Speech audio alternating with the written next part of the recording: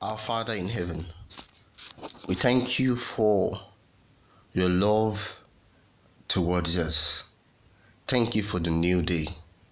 Lord, we pray that everything that we have, everything that we are, everything that we do and say be a gift to you. Lead us, O God, and as you lead us, may we experience the joy and the blessings that comes from your leadership this day and forever. We pray in Jesus' name. Amen. 1 Samuel chapter 14 verse 28 and 29 says, Then one of the soldiers told him, Your father bound the troops with a solemn oath, saying, Cursed is the man who eats food today. That is why the people are faint. 29 says, My father has brought great trouble to the land. Jonathan replied, Just look at how my eyes have brightened because I tasted a little of this honey. One of my favorite quotes from Ellen White says that the greatest want of the world is the want of men. Men who will not be bought or sold. Men who in their inmost souls are true and honest. Men who do not fear to call sin by its right name. Men whose conscience is as true to duty as the needle to the pole. Men who would stand for the right even though the heavens fall. And one of such men was Jonathan in the Bible. Jonathan and his armor bearer had braved into the enemy's camp, and they had dared to stand for God whether they were many or they were few. And angels of heaven shielded Jonathan, and angels fought by their side, and the Philistines were falling before just two men who had knelt before the presence of God. The earth trembled, and a great multitude of horsemen and chariots of Philistine army that the Israelites had run away from started running and killing themselves just because two men wrestled it out with their God. You see, God was working in deliverance of the Israelites because two men dared to have faith, dared to do the radical thing, dared to make a difference, dared to be the difference. Soon the Philistines began to slay one another, and when the noise of the battle was heard in the camp of the Israelites, the king's sentinels reported to him about the great confusion. And when they saw that the Philistines were killing themselves, Saul led his 600 men to join the assault. But surprisingly, all of those soldiers that had run away and were hiding in caves and were discouraged, they all came back in their multitude as they chased the Philistines, and they, rendered a great havoc upon their enemy. And White says in the book Patriarchs and Prophets, page 624, that determined to make the most of his advantage, the King Saul, rashly forbade all of his soldiers that none of them should partake of food for the entire day, and even added a curse into it. But you see, the victory had already been gained without Saul's knowledge or cooperation. But he hoped to distinguish himself, just like many of us do. He wanted to utterly destroy the vanquished enemy so that he could take the glory for himself. He was prompted by a selfish ambition, and it showed to the king to be indifferent to the needs of his people. Very much like the politicians of our days, who and the kind of leaders that we have both in the secular and in the religious world, who would place their selfish ambition before the desires of their people. To confirm his prohibition, Ellen White says, by a solemn oath, showed Saul to be both rash and profane, And you see, you notice that he didn't say that the Lord may be avenged of his enemies. He said that I may be avenged of my enemies. And because of such a proud,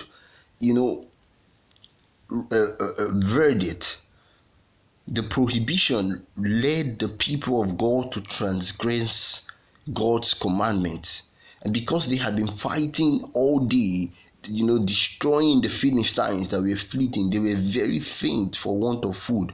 And as soon as the hours of restrictions were over, they marched upon the spoil, and they devoured the animals they had captured with the flesh, even with the blood, thus violating a very integral law that God has given, forbidding the eating of blood. You see, the story tells us that during the day's battle, Jonathan had not heard the king's command, and he unwittingly offended by eating a little honey as he passed through the wood. Saul learned of that after God had not spoken to him, so he cast lots to discover why God was not speaking with him. He was trying to look for who he would cast the blame to. And when he discovered that Jonathan was guilty of breaking his command, he declared that Jonathan must die, because to spare the life of his own son would have been an acknowledgement in the part of Saul that he had sinned in making so rash a vow. How much we value our pride, so much that we would rather commit even more heinous crime than to humble ourselves before the Lord and accept our wrongdoings. But you see, in his defense, Jonathan told the soldiers who saw him take the honey syrup, "My father has troubled the land." In other words, Jonathan was such a man who was not afraid to call sin by its right name. Even whether it was his father, whether it was his president, his boss, whether it was his friend, he said, "My father's ill-considered vow had done great harm to us in Israel, because if he had not weakened the people by hindering them from taking the needful refreshment, our victory would have been far more complete." You see, Saul wanted his son dead, but the people refused, and they dared to stand against the proud monarch. And the proud monarch, King Saul, had no choice but to, heed to the unanimous verdict, and the life of Jonathan was preserved. You see, but that really vexed Saul, because his son was more preferred by the people and by the Lord. And we also see this habit playing out when David was introduced into the story. Ellen White says that those who are most ready to excuse or justify themselves in sin are most often more severe in judging and condemning others.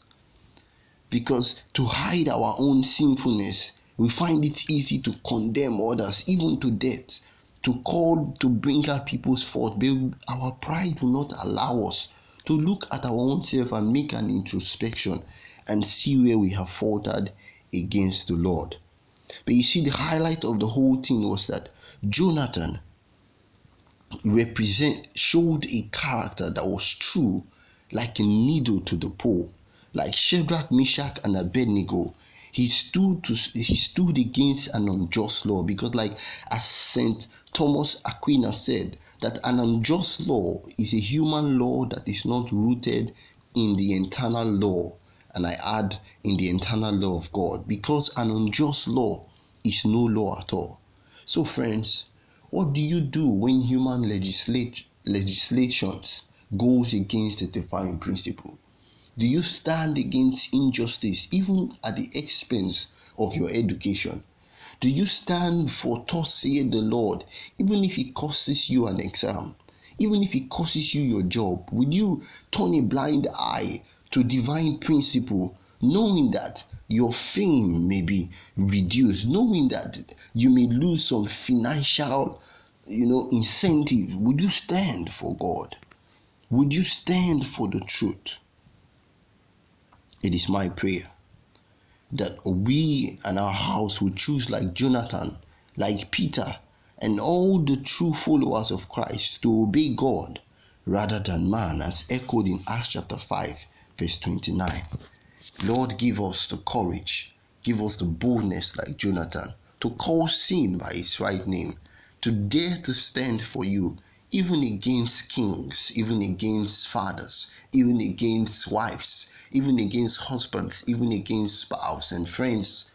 Lord, give us the boldness. We ask and pray in Jesus' name.